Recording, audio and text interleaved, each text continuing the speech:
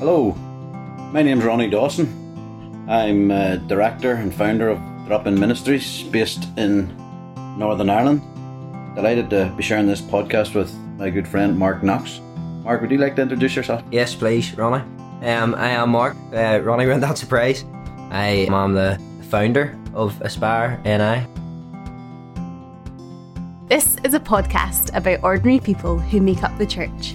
To find out more or share your story, head to ordinarypodcast.com. I'm married to Carolyn. We've been married for 36 years, blessed with 2 children, son and daughter, and both of them have blessed us with 4 grandchildren, so we're 8 grandchildren and feel very blessed. I don't know what to say. I go to say my age, but you kind of meant to stop doing that when you're about 14, but I'll tell you now, I'm 28.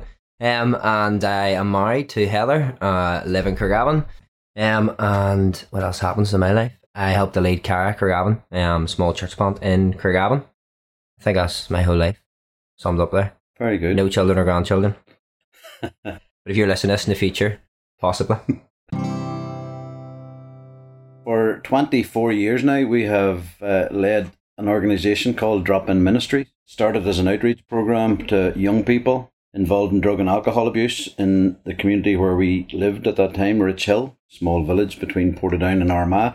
It made the local newspaper headlines in both those towns, the antisocial behaviour that was taking place as a result of drug and alcohol abuse. So as Christians, we felt we needed to make a response to that, and we felt that God was leading us to open a drop-in centre on the main street of the village of Rich Hill. So that opened on the 5th of November 1994. It's a place where we could bring young people off the streets, give them an alternative place to hang out, and within that environment we had the opportunity to build a relationship with them, have a coffee, game of pool, and be able to share our story of that we believed that there was a better way of life, and that the source of abundant life was found in knowing God through faith in Jesus Christ. So that's the start of a journey that God brought us on, starting 24 years ago, and it's been a very exciting journey. Mm-hmm. And in conversation with you, Mark, I'm going to share a wee bit more. Maybe you could tell us a wee bit how Aspire got off the ground. Yes, well, can I ask a question first though? Did you always have 2 ends on drop-in? We did always have 2 ends and drop-in. How come you had this? We felt that it was taken from the story of the Good Samaritan, where the guy took the guy that had been beaten to an inn. So we felt it wasn't just a drop-in terms of the regular 1 end, but it was a place actually where people could come and find comfort, hope, shelter. That was the idea behind the 2 ends. I like that, but people now text me if they're having a drop-in, and they always put 2 ends on because their phone's autocorrect to drop in, because we're always talking about drop-in. I love drop-in. It's what I commonly text.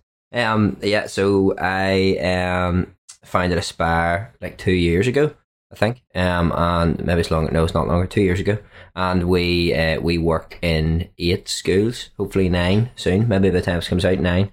8 high schools in Lurgan, Portadown and Craigavon, providing free educational support to those who are from low income families, and we do that through the church. So we get loads of churches together, loads of church youth workers together, and we believe they had the money and the resources and hopefully the time, and got them to go and provide educational support in schools. I'll tell you a bit of the story as we go on, but that's kind of what I do with my life.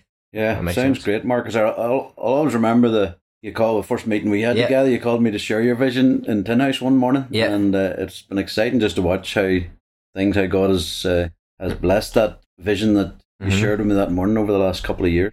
For us, the vision to reach out to young people in our own community, we didn't realise that God had a bigger plan for us. The following year, after we opened the drop-in centre, an opportunity come up for me to go as a volunteer to the country of Belarus in Eastern Europe. They were looking people to volunteer to run a soup kitchen in the city of Minsk, and I volunteered to go on that project.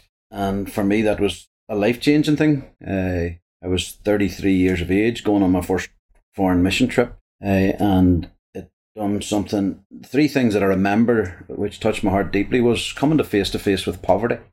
Up until that time in my life, I'd heard about poverty, I'd seen poverty on the television, but coming face to face with people for whom it was a daily struggle to provide food for their families had a big impact upon me. Second thing that I remember was experiencing the spiritual hunger that there was, because at that time Belarus had just come out of of communism. It was like a spiritual vacuum. So it seemed like everybody was trying to find something to believe in. So there was this huge opportunity to share the gospel. And then a third thing that impacted me deeply was visiting a children's hospital where kids affected by the Chernobyl disaster were being treated, and the hospital didn't even have the basic resources to treat those kids. And so I came back to Northern Ireland with a determination in my heart to do something to help the people. Previous year, I'd been around all the churches in Richhill sharing the vision that I had for a drop-in centre. So the doors opened again for me to go around all the churches and share about this mission experience that I'd had. And so thankfully, the community of Richhill really got behind that. And within 6 months, we had filled a container of food and clothes, medical supplies, gospel literature, Bibles. And we made the journey back across by road to Belarus. So that was the start of an exciting journey for us, which has, again, as we continue to talk together, the story will more unfold of how God has opened doors now, where we presently have projects in 26 nations around the world. So it's been an exciting journey for us as we've taken those steps of faith. And I know steps of faith for you is something I've seen you taking as well, Mark. But for us, back in those early days, we knew that to open a drop-in centre, God had given me a heart to open it 7 days a week. It wasn't going to be like a church youth club. Yeah. It wasn't going to just be something that you opened at weekends. It was actually something that we felt that God wanted us to do 7 days a week. So young people had every day had an option of going down onto the park to sniff glue or to take drugs. They had this opportunity, and I knew I couldn't do that and work a full-time job at the same time. So for us as a young couple with a mortgage and kids, we took this drastic decision that I would resign from my job and that we would trust God to meet our financial needs. And that was a big step of faith for us 24 years ago. But looking back over the last adventure that we've been on for 24 years, God has been faithful, and it's been an amazing thing. At that time, it was even some of our family, our own family thought would go on crazy. So. But that's the journey that God has brought us on, and it's been exciting just to see how whenever you take a step of faith, whenever you're obedient to what you believe God has asked you to do, blessing always follows obedience. So whenever drama started, the vision wasn't to go overseas straight away? No, we had no idea at all that there'd be any international dimension. Yeah. Oh, drop-in was just it was one just drop-in? a youth outreach program based in Richhill. Okay, wow. Whenever you say that about going away to and seeing poverty, I always think, so I went on a few trips when I was younger, and then been away to Uganda quite a few times, but I always think when you're trying to talk to people about it as well, it's that, the verse where Jesus says, I was hungry and you fed me. I always think Jesus wanted us to see the poverty, not that giving alone isn't good, because it is, but you've got to see it for it to change you. I always feel like that's partly for us as well as for the poor, because if you don't ever see it or face up to it, then your heart never be gone on it. Yeah, but I think our hearts are very similar, Mark, and I know yours. God knows, maybe someday yours will turn into an international mission as well. But ultimately, the heart of the mission is to be touched. For our hearts to be touched with the things that touch God's heart. Yeah. And for our hearts to be broken with the things that breaks the heart of God. And so for me, that is where I see the twofold approach of drop-in ministries. If people don't know it, we do attach a great importance to preaching and teaching the Word of God. But ultimately, as I've said now for 24 years since my first missions experience, it's very difficult to tell someone that God loves them if they haven't had anything to eat that day. Very difficult to go into a hospital where a mother's watching her child suffering and share with her about the love of God. But if you brought something with you to ease the suffering and the pain of her child, then it opens a tremendous door. So we, as we endeavour to follow in the footsteps of Jesus, we believe that it's a twofold approach. It's preaching and teaching. People need to hear the good news of the gospel of Jesus Christ. But we also need to demonstrate the love of God by social action and by taking steps to try to take away injustice and unfairness in our world. And I know that's something that is at the heart of your ministry as well at a local level, Mark. Yeah, no, big style. For me, I grew up probably in very sort of traditional church, and it was great. I'm not knocking that at all, but I grew up, I became a Christian when I was a child, but I still remember I used to listen to Christian CDs, and I knew they believed in something, but I couldn't quite figure out what it was, because it was all just belief, and it was belief in something I didn't understand. And I rarely saw practice. But when I was in my late teens, I started going to Emmanuel Church in Lurgan. We had a youth pastor called Ruth, going through sort of the youth program. It was the action combined with understanding the word for the first time that really got me going, now I can follow Jesus. Now I know what it is to follow Jesus. And so I'd say it's not like at some point in my faith, I was like, oh, now I'm really passionate about justice. That's now a thing. Although when I was a teenager, everybody was wearing Make Poverty History bands and whatever. Justice was cool. But yeah, growing up, that was always really important to me as a Christian. And then so when I first started following Jesus, I read loads of books, like The Irresistible Revolution, all these books about all these mad people who were like selling up everything to go and follow Jesus. So I was always like, I want to do this in some way, but didn't know why. Part of it was just to be a hero. But then as my story goes on, I went to school because that's what you do as a child, and then I finished because that's what happens at the end. And I had no idea what I wanted to do apart from be some sort of radical follower of Jesus, but I didn't know how that looked, and I didn't really have the character for it either. I just had this idea, saw my name in lights.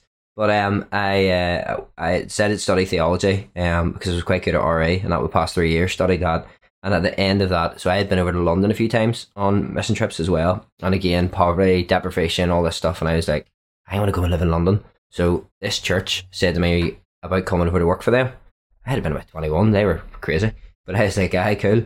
But I went over for like 5 weeks the summer before my last year of uni. And this was nothing to do with it. But you remember the riots in London? That's not why I didn't go. But it was that summer of the riots and everything up in flames. And as soon as I got off the plane, I felt God speaking before, but often to tell me to do things, not to tell me not to do things. Mm-hmm. But as soon as I got off the plane, I felt uneasy. And I was like, I don't want to be here.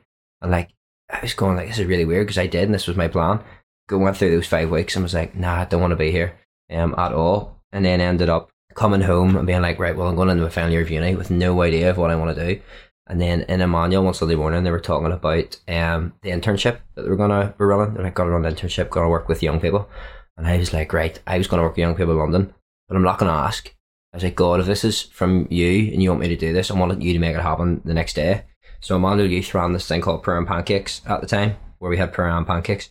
And I went to that the next day, brought a load of young people to school, came back, and then Grant, who was youth pastor, said, would you ever think about taking a year out? And I was like, oh, okay, yeah, that would be good. So took a year out with Emmanuel, doing youth work, really, really loved it. Kind of floated around for the next year as well, while washing dishes in Alana Interiors. They don't sponsor this podcast. And maybe they should. And then after that, I watched this TV series called, I don't know if anyone's seen it, but it's like it's a sitcom. It's not like a documentary. When I tell people this story, they sometimes think it's like an educating Yorkshire thing, and I was caught by the story of teachers. It's about this guy called Simon who cycled to work on a bike every day. There was a donkey placed in every episode, somewhere different. So I was like, this program's hilarious, watch that. And while watching it, I went, I'm going to be a teacher, because it looked like an absolute laugh. So applied to be a teacher, which made my mum very pleased. And then I started to get very worried, going, oh no, what if I get accepted? Next thing, I get this letter going, you've got an interview. So I'm like, oh no. So I'll tell my mum and all, I've got this interview, she's over the moon. And I'm like, great, I'll prepare for it a bit. So I went and met a friend, Ian, who's a teacher, sat with him, prepared this whole thing. Probably out of pride as well. I didn't want to not get accepted. If I wasn't going to do it, I wanted it to be because I didn't want to do it. But then I stayed up all night the night before my interview. So I was living with my friend Paddy at the time, and it was about 3 a.m. and he was like, you're not going to go to bed, you have an interview tomorrow? And I was like, nah, don't worry about that. Went and had the interview, didn't have a clue what I was talking about. Got a letter again going, you got accepted to do this teaching. So I was like, oh, here we go, I'm going to be a teacher now. So decided to go off, do the teaching. Like, never had any intention of being a teacher, but they used to do these classes on a Tuesday where everyone came, so everybody had to go to the Tuesday class. And in my head, if you had to be there, if you were doing RA, Maths, Geography, whatever, you all had to be there, so I knew this wasn't important. Anything that is that wide is definitely not important. So I used to either go home or play a game on my iPad on Tuesdays, but one Tuesday it was on poverty and education, and this part of me that was like, go on poverty, I'll sort that, because I'd always had this thing about justice and fairness and all the rest. And the woman who was taking it was one of my lecturers, so I really liked her, so I thought, I'll not play on my iPad today, I'll listen.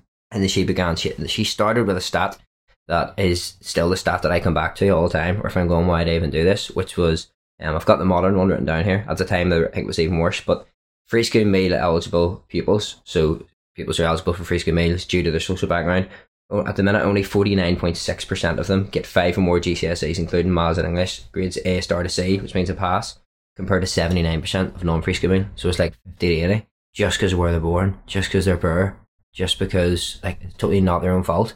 And like I don't know why, like it felt for me like in that moment like my worldview was completely shaped in one sentence, and I was like, I'm learning all this stuff about pedagogy, which is a word I had to learn, about how to teach, about classroom styles, about including iPads, about everything else. But if a child's been born into a family that's poor, this is not going to make any difference, largely.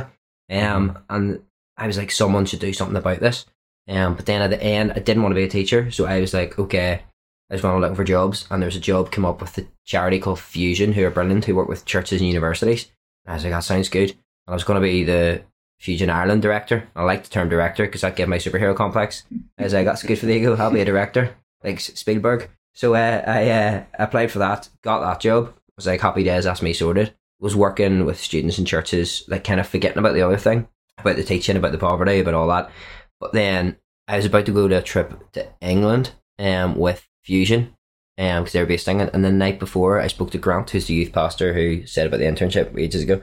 And I said, Grant, we should do something about this. Like we could run a homework club. Thinking it was I could like get 5 kids and some cornflakes, run a homework club. Then I went on the trip to Fusion, which was in this massive posh house in England. Now at this point, the whole poverty things were going round and round in my head. And I'm going, if someone's born poor, they're not going to achieve. And I'm now sitting in this massive posh house by a fire in this big soft seat going, what am I doing here? Like, I want to be fighting for these kids. And then they got up and said they're going to change how. So at that point, we had to do fundraisers, but we didn't have to raise our own wage fully. So I just thought it came from a magic money tree. But at that point, they said you're going to have to fundraise your own wage. So I was like, oh goodness. And I was like, kind of half cross, said to myself, or God or someone, I was like, to fundraise your own wage, then I just do whatever I want. I could fundraise my own wage and do anything that people believe in, that I believe in. Sat back in my chair, and like my whole life flashed before my eyes like a movie, and I was like, so you love the youth work? Okay. You are passionate about that. You now know how charity works, and you want to do something with poverty and education. So the mad part of my head said, this is quite clear what to do. I will leave my job here. I will set up my own charity that works with youth workers to help poverty and education. And then the other part of my brain said, don't do that. That's a ridiculous thing to say. So I prayed a prayer hoping that God wouldn't answer it, because he normally doesn't answer it in this kind of way. So I went, God, if this is from you, I need you to speak now. Obviously thinking nothing will now happen and I am off the hook. And at that point, I looked up, and a girl, Miriam, who worked with us, said 80% of the UK church, according to a survey done by Talking Jesus, are university educated. And I later looked up and discovered only 45% of the UK are. So if you're poor, you're not likely, you're less than 50% likely to get 5 GCSEs. If you're in church, 80% of you have been to university. So at this point, I was like, oh my goodness. So Christians are not reaching the poor, and the poor are being like underserved by education. This is from God. We're going to have to do it. It's kind of where my whole story, the whole thing began. But for you, how did you go from one drop-in centre and a man on a mission trip to growing drop-in to like what it is? Hey, well, again, that's a big story, which is too much for this podcast, Mark. But there's a verse in Ephesians chapter 3 and verse 20 that would sort of sum up the 24-year journey that Caroline and I have been on. Is that God is able to do immeasurably more than anything we can ask or imagine, according to his power that is at work within us. And so for sure, this journey is far beyond anything that we would have ever expected. As said, we'd started working into Belarus. Just for the record, I've been into Belarus now 53 times. But we felt that was God's plan, purpose. We were working a local youth outreach within our own community. And we'd started supporting the church in Belarus with bringing humanitarian aid into hospitals and orphanages. And so that's where we were at. And we felt that's God's plan and purpose. We now have a local outreach program, and we have an international dimension, which we'd never had expected. But over the next few years, it was like God tested our faith in many different ways. But just to answer your question concerning the drop-in centres that people see whenever they're travelling around Northern Ireland, we now have 30 shops in the north. We are registered as a charity in the south. We have 3 shops down south. We're registered as a charity on the Isle of Man. We have 2 shops, and we're registered as a charity in America, where we have 2 shops in the state of Iowa. The shops, again, started as a result of people started giving us a lot of donations, which didn't fit the criteria of humanitarian aid. So we were being given a lot of things which we couldn't transport. So we were left with this dilemma. We didn't have any storage facilities. So what do we do with this stuff that's being donated? that we can't put on the lorry to take as humanitarian aid. So my mother decided that she would open a small shop. Rich Hill has changed a lot in the last 24 years, but up in the top square there used to be a wee small corner shop. And we rented that, and on a Thursday afternoon and a Saturday morning, my mother would have tried to sell the things that didn't fit criteria of humanitarian aid. And if we raised 30 or 40, 50 pound a week, we thought that was good. That went towards the shipping costs of sending the containers across Europe. But the community of Rich Hill really got behind that initiative as well, and very soon we had opened a shop 6 days a week on the main street. Then the communities of Tandragee and Market Hill really got behind. They knew what we were doing for the local youth, and they knew what we were, local people wanting to help people in difficult circumstances internationally. So they got behind, and very soon we had shops opened in Market Hill and in Tandragee as well. So after 3 shops, we realised that this was something that God had graced us with, because that was actually my secular background. So nothing was wasted. I had come from a retail management background, and so I knew that to have if you had the model right, it was easy to multiply it. So that's where we realised that the shops were something that we could develop. So that's where we are. That we have 30 shops today, and the shops have become the main source of revenue for our projects around the world. So that's in terms of where the shops have started from. Again, we have found from experience that God tests your faith. You're a young man, Mark. Probably as you grow older, God will begin to stretch your faith to believe for even bigger things than you've experienced up to now. And that's what we found. Because we had been we had to settle comfortably to have a youth outreach locally and an international project in Belarus. But God had other ideas of impacting other nations for His kingdom. And but we have always found from our experience that God tests your faith before He brings you to the next level. He'll test you to see. So we have some very interesting experiences of crossing borders in Eastern Europe and the paperwork involved in that. And one particular night, it's etched in my memory. We were held on the border between Poland and Belarus for 20 hours. And the time scale wasn't the worst thing, but the temperature outside was -20. Now, for a young fella from Rich Hill, County Armagh, I'd never experienced -20 in my life. And it was a very, very painful, uncomfortable night that we spent on that border. And both of us, the other driver and myself, we said, if we can just get home from this, we will never do this again. And we often think about that night because it'd been very easy to give up. But in our personal Bible reading the next morning, God brought us to Galatians chapter 6 and verse 9. And it says, do not give up. As you have opportunity, do good to all men. And it had been very easy to have given up. But once we reached our destination and we distributed our humanitarian aid, we forgot about that thing that we said. But it's like looking back and seeing that those are situations where God tests your faith, actually, to see.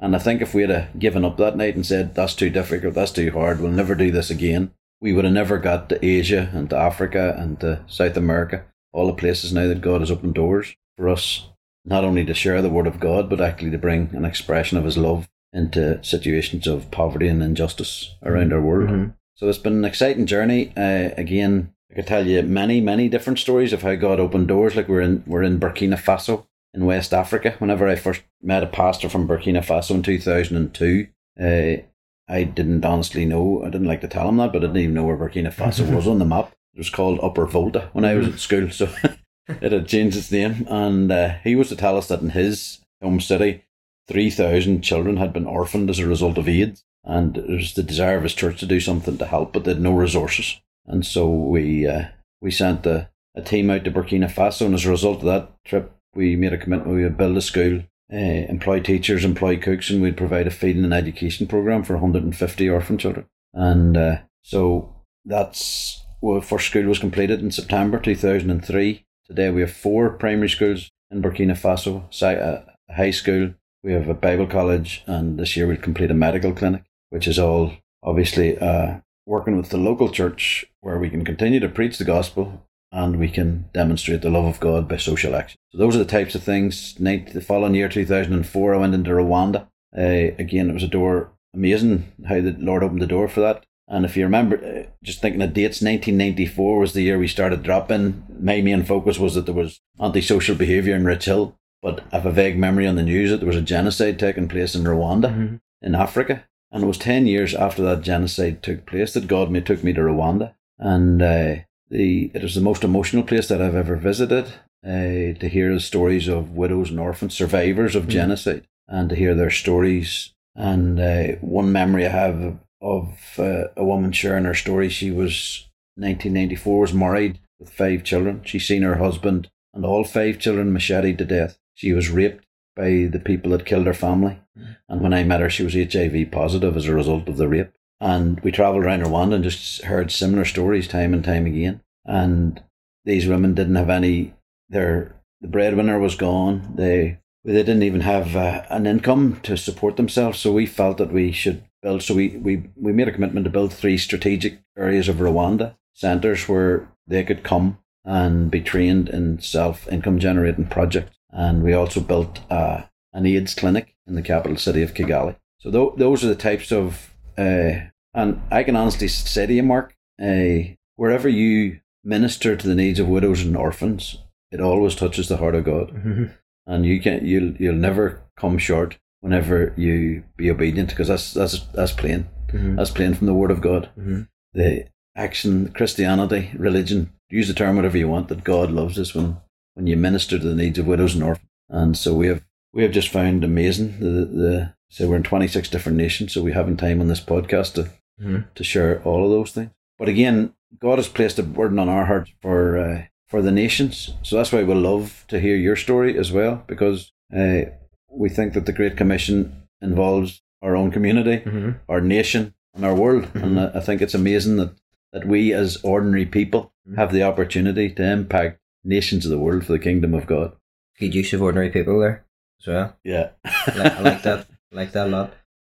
Even when you were saying that, I was with Phil Emerson from Emmanuel today. He was talking about you were saying about like you feeling you get yourself stretched and God giving you more. He was talking about those, like what he calls now I know moments, like Abram, and he was gonna sacrifice his son, and then God was like, now I know, and then he was able to give him more. And like one of the reasons, so way back before we started Aspire, I met you to share the vision as well, because also we were starting Aspire and we had just started to plant Cara as well, and I was like, who would be mad enough to have a church and charity starting at a similar time? I thought Ronnie Dawson, that's how.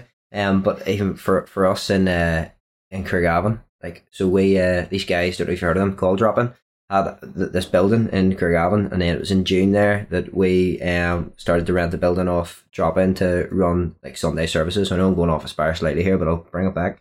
But we were we had a day, it was like that. We're in June where we got everyone together to like do the building up. It was a Saturday, so church was gonna start a Sunday, and I thought, I'm class here. I've got this building, look at this. And all of a sudden, so we had loads of like Aspire kids and all come in, and we brushed it and we painted it and we put everything up, and then we had an American there, and like we're in Craigavon, and I was like, this guy Adam Cox from America was there, and he was praying for us and prophesying over us, and I'm like, I am the boy here. Thinking, look at this here, church tomorrow in this building. I am the boy. Then I went to go home because I was tired and it was over. And my friend rang me and said that we have a friend who's an alcoholic and he'd gone missing. And I was like, oh no, like it's going to ruin my night. I'm ready for my big morning or my big afternoon, the next afternoon in this new building. We had to go chasing this guy. So we were like, and I was wearing like clothes all covered in dust and paint, walking into every bar in Portadown, walking around and walking back out again because my friend wasn't there. Then I thought, kind of in my head, at least I can be the hero here when I rescue this guy. Turns out he's sleeping in his own living room, so there's no even heroic story.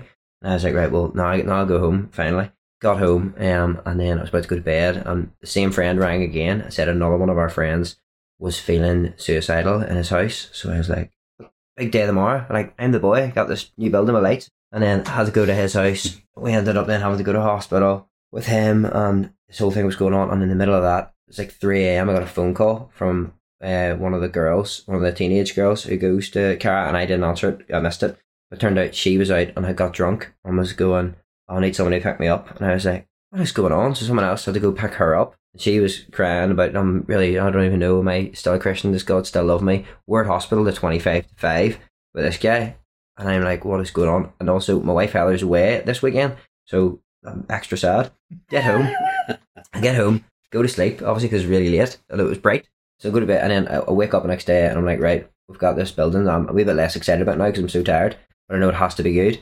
So I need to go photocopy some stuff, so go and try and get that done. It was really warm, remember, in June? It was the start of the heat wave, and for some reason, this bit is totally my fault. I decide I need to buy some lunch, so I buy 8 dry muffins. I don't know why I thought this would be a good idea anyway. So then I'm eating these dry muffins in the car, and I'm crying, half because I'm tired and half because dry muffins make you cry. And then I go home and I get, like, I've got half an hour before we've got to be there, and I was so excited, and I thought I was the man the night before, and I fell on my knees in the bedroom and was like, oh, that was such an attack of the enemy. I really felt God saying, it wasn't.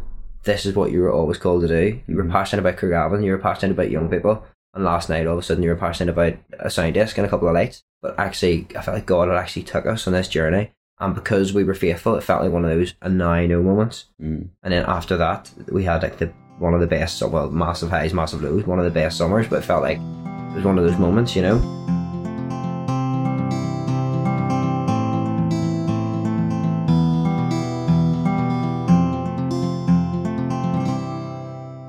For me, I didn't know how to set up a charity, so I googled how to set up a charity, because that's what you do nowadays. Saw this whole list come out. It was like, okay, step 1, get a board. So I thought, I still at this point thought I might not have to do this. So I'd said to God, I want you to speak now. Felt God had, but then thought people could still let me down and I could go back and do something normal. So you had to get 3 people to be on a board, I think. I thought, I'm going to ask 5. And I doubt 3 of them will say yes. All 5 said yes. And I was like, oh goodness, here we go now. And then I left my job. So I was like, oh, this is really happening now. And we started. So we were given £1,000, which I thought was brilliant. But then when you register a company, buy a website, get an email address, like do a few things. In our first month, at the end of the first month, we had our first board meeting. And they were like, yeah, we've got £20. And I was like, oh goodness, right. This is my new job. And I was engaged at the time, wasn't it? Yes, I was engaged. So happy days. So I made a board, but one of the first lessons I learned in Seeing Vision Become Reality is don't worry about money. If God's got the vision and there's going to be provision, I know that rhymes, so it sounds cheesy, but it's kind of true. And even like later now in Aspire, like we made up these sort of rules for the staff that are like, we won't be bought by politicians, by businessmen.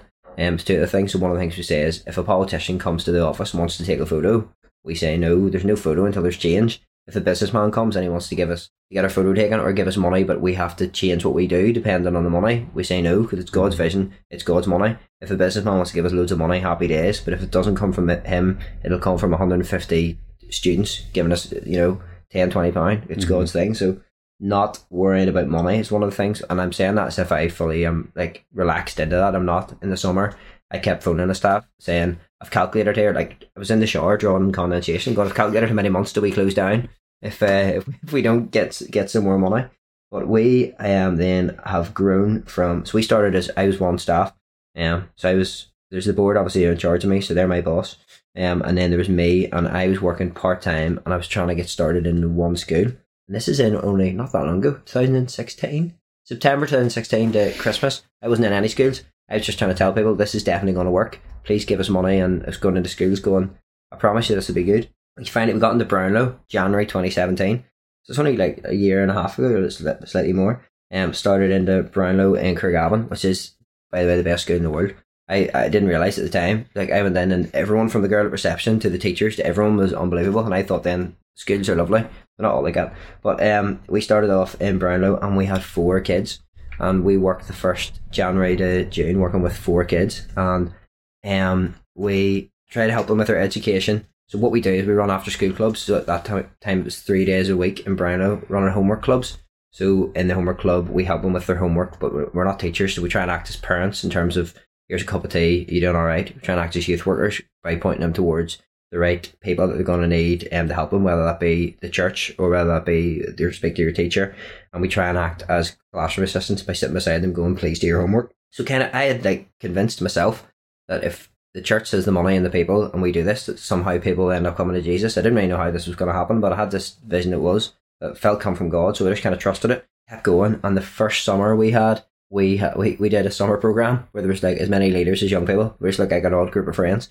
I looked like the really old uncle or something. But we went on loads of different trips, and we then took part in Glow, which is like loads of the churches in Lurgan come together, some of their expression in Portadown. And I got our guys to go to Glow because we paid them in, and I thought, I hope they don't mess about too much. And there was one night where someone had spoken and they had to, as a response, there was like these checks, and it was like, you had to ask God for what you wanted in your life. Not like loads of money, it wasn't some weird prosperity gospel scenario. But I saw one of our guys walking up the front with one of these checks, and I was like, oh no, I hope he has not sworn on that piece of paper. I hope he's not like taking an absolute mick out of this. And then afterwards, because I was leading worship so I could see him, so afterwards I came off and I was at the stage, I was standing at the side and someone ran up to me and goes, you need to see what this guy's wrote down. And he must have been brought up in some sort of Christian culture anyway, because he wrote down, I would like to receive Jesus Christ as my Lord and Saviour, which is very archaic language for such a young fella. But that was amazing. We got to like lead him to Jesus and pray for him, and I was like, this actually works. I guess aspiring, like, I know I hoped it would work, but it actually works. Then we employed Matty last September, and I doubled up, and so I was now in 2 schools and he was in 2 schools. We were working with 40 young people, like from 4 to 40. I was like, it's been crazy all year. And I thought kind of that would be it for a while. And then January 2018, we employed Andrew because we were getting into another 2 schools. And I was like, okay, now there's 60 schools, working with 60 young people. That's bound to be it for a while. And then in September there, we just employed Megan because we're now working in 8 schools with 80 young people, because the need is out there. And once you got one school singing your praises, everybody wants it. At the start, I thought too, are we going to be allowed to talk about Jesus? See, when you're providing free educational support, you talk about whatever you want. Like schools are just going, you're doing this for free, and you're like, why? And you go, it's just the church. And they always ask who funds us, and you just go, churches and individuals from churches, and it blows their mind. They just can't believe it. In fact, one of the girls from one of the schools was in a meeting recently, and she said that loads of teachers are really intrigued about why the church would want to do this, which is amazing. But then last summer so I thought one young person would come to Christian the year before. It was amazing, and it was, obviously. But this summer, Andrew Maguire and myself had applied for funding, like on a whim, because we got this email about it, to do a camp. Like, why would we run a camp?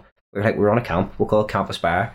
All the emails we sat back and forth at the start, we just called it the best camp ever, but we called it Camp Aspire, and the funding is all for cross communities. So we were like, well, what if we took, so loads of our young people come from different backgrounds, so we were like, what if instead of going, this is Jimmy and this is Patrick, they were both involved in the paramilitaries and now they have pizza together, like that's cross community often is. We were like, what if we were to go, some people here call themselves Protestant, some people here call themselves Catholic, but what is faith? How do we look at faith? How do we practice faith? So we again had this mad idea that we would start off very information based and then go, let's give some of this stuff a go. So I didn't know how it was going to play out. We took 26, 24, 26, I can't remember. I did do head counts at the time. Kids away to camp, and we had on the first day there was a priest came and he said, this is what the Catholic faith looks like. And the second day there was a Presbyterian minister. He was like, this is what it could look like to be Protestant, all very information based. And then the third day, Grant, who's the youth pastor at Emmanuel, came down and said, this is how it looks to be defined as Christian, and work with people from both backgrounds, which was good. And that night, Johnny from Youth for Christ came down and said, okay, Protestants and Catholics pray. In fact, stats tell us people who don't even believe in God pray. Let's design a prayer room. So I didn't know if it would work or not. So the young people were designing a prayer room themselves, and then we opened the prayer room. So I kind of thought, it's going to be a bit awkward. I'll stick Andrew Maguire in there and a few other boys. They'll deal with that awkwardness fine. I had to go in at 12:30 at night and say, right guys, we're going to have to call it a night, because all the young people came in, experienced God, had never sat still before, had never been open to prayer before, and suddenly all these young people were bawling their eyes out, and all our leaders were like going around praying for them. And the best thing for me was the guy who became a Christian the year before, he's a character anyway, he came up to me and goes, I'm going to get Jesus into these guys here, don't worry about it. And then it was time for bed, and I goes, right, you need to go to bed. And he goes, any more tears, I'll do the praying, don't worry, I've got it from here. And it was lovely to see him like trying to like look after them, and I thought that was amazing. The next night though, we were trying like to do, we said we're going to introduce worship, so we're going to sing a couple of songs. And again, I thought you can bring in worship to a Christian youth weekend, and the young people going, oh, I don't want to do this. These guys absolutely loved it, and at the end, 3 of them gave their lives to Jesus. One of the parent gives their life to Jesus.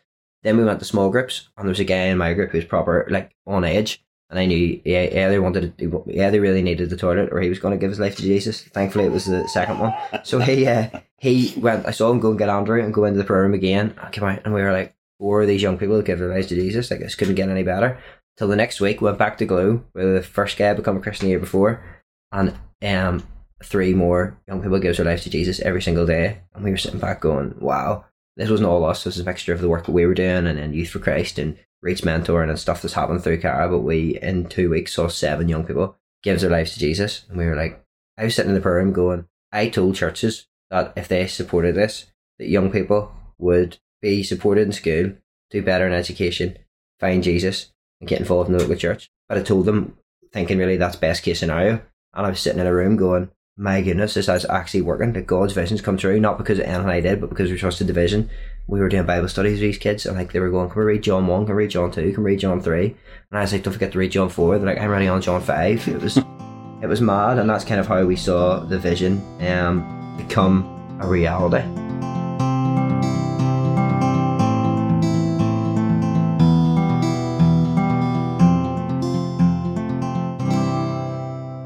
For you, early vision of like having this one centre to working in all of these different countries, have you experienced any like pushback, any trials or troubles? Have you found any of this difficult? Well, I think what you're mentioning there, even in terms of the world in which we live in, there would be a lot of people that would want to come and support Drop In for an agenda, and we have, like you, we have decided no, that we're not going to be influenced by money or anything like that. So we've very much trusted God for all our resources. And again, one thing about Drop In is, as God has opened new doors for us, we haven't went back to projects that we already have established and said, no, I'm sorry, we can't support you anymore because we've found something new. So we've always trusted God to meet the financial need if we committed to a new project. So I mentioned Rwanda there. We went to Rwanda, and I told you that we made this commitment that we would build these 3 regional centres, and we had no idea where was the finances going to come for this. But we felt that we were responding to the need that God had brought us in to experience and to see. And when I came home from that trip, having made this financial commitment that we didn't know where the money was coming from, the following day after I got back from Rwanda, I got a call from a Presbyterian minister in Monaghan, and he said, Ronnie, we have been calling into your shops there in Portadown. We've read your materials and we love the work that you do. He says, would you consider coming to Monaghan? We have a place. We have all the volunteers from the church. If you would come and open a shop. And so that was really like, for us, God's saying, you be obedient to what I'm telling you to do, and I'll provide the resources. So that was actually the start of us becoming registered as a charity in the south of Ireland. And as a Presbyterian minister, he thought, well, he's set the ball rolling, but the time to go through all committees and stuff, it could be 6 months before I hear back from Ronnie. But we were back to him within 2 weeks, saying, right, if you've got the place, we'll come down and get it kitted up. So we had that shop open within a period of weeks. And it's traded successfully now for 14 years. Yeah. But I always remember that as the answer that God told us, you be obedient to what I call you to do, and the resources will come. So that's been an exciting journey for us as well in seeing the provision that we need to see the vision fulfilled. And again, we believe that God's still going to open doors. We have a heart to reach out into some of the neediest, closed places for Christianity in the world, and we believe that we will see those doors begin to open for us. So I say it's an exciting thing. Last week I was in Ukraine. That was another step of faith we took away back in 2002. I had this vision, this dream, call it what you want, but I thought God had started opening doors for us into Belarus, into Ukraine, into Albania, Moldova, all of these places. And so I'm thinking to myself, with my visionary hat on, wouldn't it be wonderful to bring all these people together from one place into one location where we could hear all the different reports of what they're doing in partnership with Drop In, and we would bring a Bible teacher and we'd do this. So we heard about this place in Austria. It was a castle, Schloss Mittersill. I'll always remember the name. But we went there, and the guy that came with me, he was one of our top on our management team, and the idea was that we would rent some rooms and we would. So he was absolutely shocked whenever I said to the guy at the end of the 2 days of seeing the place. I said, yeah, we'll take the whole place for a week. And he looks at me thinking, did he really say that? But that was the start. Last week was our 16th annual European conference in Ukraine, and we had 76 people from 11 nations. And I can only tell you, it's a wee taste of heaven. Yeah. To bring people together, to worship God, to study the Word of God, to hear the reports of what God's doing in all of these different nations. And so again, that's I think that's, for me, as probably at 57 years of age, is probably older than your dad, Mark, is that God is able to do far more abundantly than anything that I ever thought or imagined. I was born and brought up in a wee terrace house called in Harford Street, not so far from where we are tonight, in Portadown. And Carolyn's from a working class background as well. So for us, it's been an amazing journey to see how God takes two ordinary young people, and can use them in amazing ways. And it was just through simple steps of faith, simple steps of obedience. And that's why I love having a conversation with people like you, because you're still young and you have influence over all these other young people. And for me, I like to see it from God's perspective. What you're doing for these young people in Craigavon, whose society has placed at the bottom of the ladder, but God sees the potential that they have to be world changers. And you see that as well.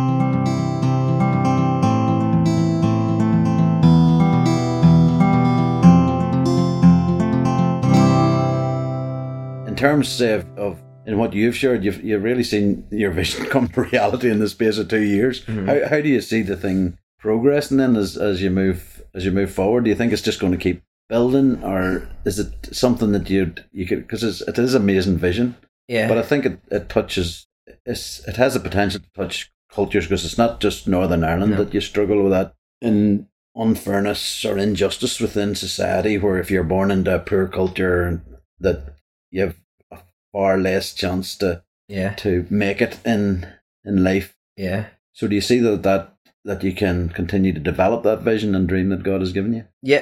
So I suppose at the start we thought we'd get in a couple of schools in Craigavon, we'll be doing well, and then 2 years in we're in 8 schools. So who's the next thing for us is to move at the primary school for now. So we've kind of got a 5-year vision, and beyond that I don't know, I'm going to wait for God to give me the next bit. The next 5 years, we're trying to think, I want to go to primary schools, because so all the stats I was reading originally was around GCSE's results. But I read this thing, we made a wee video around it recently, and it's on the website, proper got me, was that if you get a load of 5-year-olds in a room, rich, poor, from the UK, and ask them what they want to be, they'll all have the same level of aspiration. So when the survey was done, CSI was like the new TV show, so everybody wanted to be a forensic scientist, everyone, 5. And then you got a load of 11-year-olds in a room, and by 11, kids from the poor backgrounds had already lowered their expectations, and they're only 11, and they no longer had a big dream for their life. They were now going, I want to be just this. Why? That's what my dad does, or I don't know if I'll get a job. And the attitude to school at 5, everyone at 5 is asked, why do you go to school? Have good fun, to make good friends. By 11, the kids from lower income families were saying, I go to school so I can get a job, whereas the better off children were saying, I go to school so I can get a good job. So we wanted to start in the primary schools now and go, so look, we want there to be a stream that for the young people where it's available from they're probably about 7 or 8 years old until they're doing their GCSEs. So that's in the Craigavon area. And then just due down to where the poverty is, we see ourselves going to Belfast, Derry and Strabane as the next 3 areas, because we think if we can tackle and Belfast massive, you say Belfast if I mean Tandragila, but they're the poorest areas in Northern Ireland, so we think we'll tackle those first. If we can then get in the primary schools and secondary schools in the 4 poorest areas in Northern Ireland, we'll take it from there as to what happens next. That's where we are, although it changes. Yeah, I love your vision, Mark. I suppose for me, at my generation, I feel my generation is sort of, we get to a certain stage of life, you've become a grandparent and you're probably looking forward to retirement and making sure that your pension scheme's in proper order and your financial security for the latter part of your life. And I want to sort of buck that trend, because I believe God has a life of abundance and enjoyment and adventure for me for the rest of my days. So I don't want to get stuck into that rat trap where you go down that road. But I think for you, for your generation, there seems to be a lot of young people have dreams and visions to really be world changers. I love that sort of term where people have dreams and visions, but it's so easy. I talk at an international level to young people, and I see how quickly you can motivate them to have vision, but it's getting them to take that step of faith to actually trust God, to think that this can actually happen. Yeah.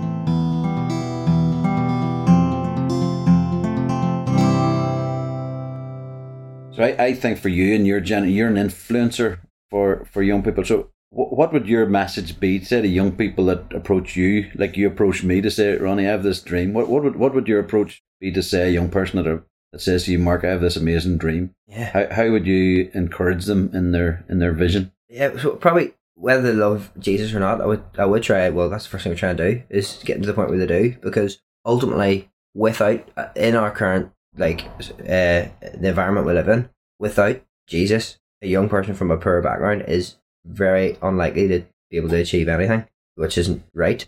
That's the way it is. But with Jesus, none of that matters. Do you know what I mean? None of that matters. With the actual support of the church. So even in terms of so what I said, so even with us with Aspire, for the first while, I'm knocking this pillow on the floor. For the first while, we were looking at other charities and going, well, what do they do? Right, we'll copy that. What do they do? Right, we'll do that. I came to this point where I went, we worship God. God created sound, colour, vision, and I'm looking across the road or online at another charity. I'm connected to the source of all creativity. So unlike other charities, we shouldn't be struggling with money. We shouldn't be struggling with volunteers. We shouldn't be these struggles. We just accept them. Mm-hmm. We're connected. We should have the most creative fundraisers there are. We should have to tell volunteers you're going to have to wait because we don't have space for right now. So I try and plug young people into that and help them to see, if you've got a vision, give it to God, because He's got more vision than you have. Mm-hmm. God has the means, and they may not look like everyone else, but God's a creative God, so He can take your idea and do it in a creative way, because the bog standards ways that we're given aren't working. You know what I mean? No, I felt like normal charity wasn't working. Like for us, I was like, we're going to get to this point where we grow stagnant, where other people go, right, I'm tired of giving them now. There's a new Martin Knox on the block, and he's got a new Aspire. We'll give to them.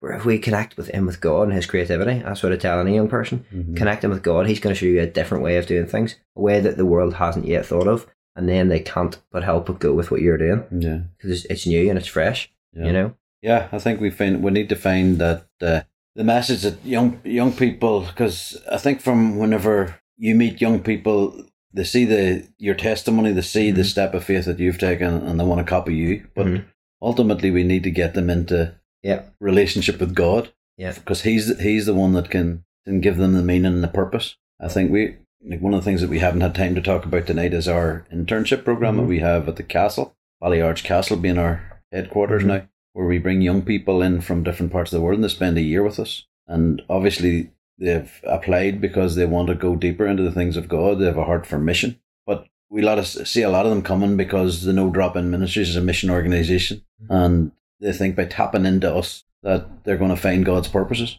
But that's why it's so important we channel them into the prayer room, because they need to seek God. And I think sometimes we can be so excited about the Great Commission of going, and that we forget the great commandment that we are to love the Lord God with all our heart, soul, strength and mind. Yeah. And love our neighbour as ourselves. That has to be the foundation that we encourage young people. Yeah, it's amazing that if you're looking at that camp we had a priest and a minister and a youth pastor, and nothing happened. And we bring them into the prayer room, but just the presence of God. Mm-hmm. We see 4 kids give their lives to Jesus. Yeah. It's like, it's you can think programs and plug them into this, that, the other, the right thing, the cool thing, the new thing, the good speaker, whatever. Plug them into the prayer room, and that's where things are going to change, you know. For us, it hasn't always been easy. It was at the start. I felt it was really, so we set up Aspire and everyone was just like loving it. So we were like, I was meeting everybody and they were all telling me this was the best thing ever and giving me slaps in the back, and this was great. And so I don't so what I'm about to say, I'm not like church bashing at all, because I hate when people do that, because I always think somebody told me they like me but they really didn't like Heather. I'd be really cross. She's my wife, so I don't want to be one of those people who says they love God but they don't like His bride, because I don't want God to be feeling like how I would feel, you know.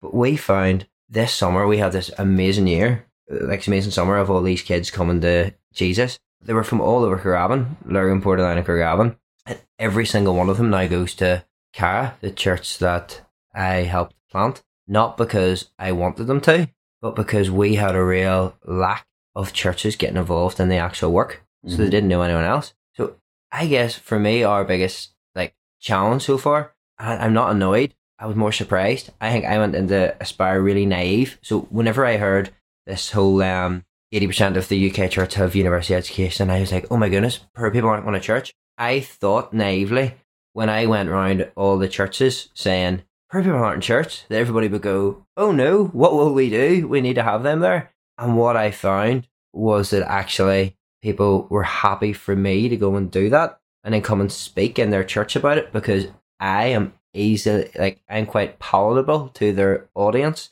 because I'm not poor and I speak well and I make them laugh and can make people feel good about themselves. So people love having me in to talk about Aspire and give me a slap on the back and £20 in an envelope on the way out, and that's lovely. But we couldn't get people to disciple these young people. We couldn't get church youth workers involved to the point that we asked every single one of them, they all said no. Then I was going, am I just cross, or is there something that needs said here? So I was actually like crying in my car. Like I would cry in my car a lot. There was no dry muffins this time. But I was crying in my car and I said to God, I was like, I'm so annoyed. I'm so annoyed. What do I do with it? What do I do with this? And I felt God saying, you're annoyed. How do you think I feel? And I was like, okay, I think something needs to be said. So I do things quite hastily. So I wrote this email that was going to go out to all our subscribers, but I knew do not act on haste or on initial feeling, which I also struggle with. So I had to hold it for 2 weeks and we had to get the board all together, and we called it The Church Doesn't Care About Poor People because we wanted to grab people's attention. It was based on this Kanye West thing where he said George Bush doesn't care about black people, but we've done a whole back and forth about that. We wrote this email and I read it at the board meeting, and the board talked about it for about 25 minutes, at which point I thought, this is at least starting a conversation. So we sent the email out, and I can see how many times people have read it because you can like check it, and I can see, and like we had churches unsubscribe. So in the email we put in the stats about people are poor, people are not going to church, the church has money, no one's getting involved, and the fact that we called people out on not getting involved upset people more than the fact that poor people aren't coming to church and are struggling in education. So for me, I'm not angry or cross, but I felt a wee bit like I was naive. I felt a wee bit like, oh, I thought everybody would have jumped on this. Do you know what I mean? Yeah. So for me, dealing with that has been the hardest thing. Dealing with the fact that just because God's given you a vision doesn't mean everyone's going to jump on the back of it and go, this is good. And sometimes it's going to take us to keep ploughing on and on and on. And then people will go, it works. Yeah. Well, I think that's 100% right, Mark. You have to be faithful to what God has called you to do. And you just have to let go of the frustrations and disappointments that people didn't see it or don't see it the same way as you do. Mm-hmm. I suppose for after 24 years, that's the same thing for us as the people. Because I challenge people as well. Like I love football, for example. Mm-hmm. If I'm reading a newspaper, start at the back page. But I remember one year I was going to out to Burkina Faso, and I was reading the paper, and the story on the back page was that a footballer was upset because his football club was not paying him £40,000 per week on his contract, and he was upset about that. And you know where football wages have went since that day. And like for me, one of my things is that a lot of these wages are sponsored by Sky TV, and a lot of Christians have Sky TV. So they're actually, in an indirect way, sponsoring these people to have such exorbitant wages. And I'm travelling to Burkina Faso, where we can educate and feed an orphan child for £5 a month. Yeah. So I go into churches and say, like, if you've Sky TV and you're not given at least the amount of your Sky prescription to feed the hungry, there's something a wee bit adrift with your Christian faith. And I feel strongly about that, because there's something wrong with the Christian church when they can spend more on their personal entertainment than they do invest into the ministering to the needs of the widow and the orphan and the poor. Mm-hmm. But again, there's no point in us going, all I can do is be faithful to what God has called me to do. And in talking to young people that have a heart to see the world transformed for the kingdom of God, they have to be faithful. But it also is going to involve sacrifice. It's involving commitment. Always brings you out of your comfort zone. And that's the big thing, I think, for the Christian church today, the big challenge of the Christian church today, because it's so easy. And again, it's not for us to, we're not here, I'm not here as bashing either, but church culture is very much in people being in a comfort zone. And it's hard sometimes to get people to, and that's to me is sad, because for me personally, there's no better place to live than in the centre of God's will. What God has destined for your life, there's no better place. And to stay in a comfort zone, whether that means financial security, or you don't want to get your hands dirty, or you don't want to get involved. Like we have an outreach worker, and he came back to me last week with the story that the social services wanted us to go in. If the social services are going into this house, this is in our community, they were protective. And I challenged our church last Sunday morning with that fact. Do we pray, God, please don't take me to a house where I have to put on protective clothing to go in because I don't want to get my hands. And God's not looking. You can't make those conditions to God. If you're saying what God's looking is for people that'll say yes. That's what God's looking for. You can't start giving him your shopping list of what you will do and what you won't do. God's looking for people that'll say yes. And I'm glad, Mark, that whenever those moments that you've described is that whenever you see the statistics, that God does something in your heart to say, as much as you've done it unto one of the least, Jesus says, you've done it for me. Yeah. And that's what motivates me to continue to work. You'll always face disappointments. You'll always face struggles. Might even sometimes face financial difficulties. But if you can see all those things as tests of your own character, then ultimately our goal is to grow more and more like Christ and have a heart of compassion like that he has. And I know for my goal is that one day I'll hear, well done, Ronnie, you've been good and faithful. That's all that matters to me. It's not, it'd be very easy to get sidetracked by the applaud of men, but I have one goal, is to be faithful to the end of fulfilling the charge that God has called us to. If you want to get in contact with Ordinary People, you can go on Twitter at OrdinaryGCC, or you can email ordinarypeople@grace-community.church, or leave a voice message via the Anchor app. You've been listening to the Ordinary People podcast. This episode was directed by Paul Woods. Our producer and editor was Andrew Gribben. Amy Anderson and Lila Gribben provided our voiceovers. Our music was composed by Paul Woods. And our guest hosts were Ronnie Dawson and Mark Knox. This episode was brought to you through the support of Grace Community Church. Mark, you and me could talk all night.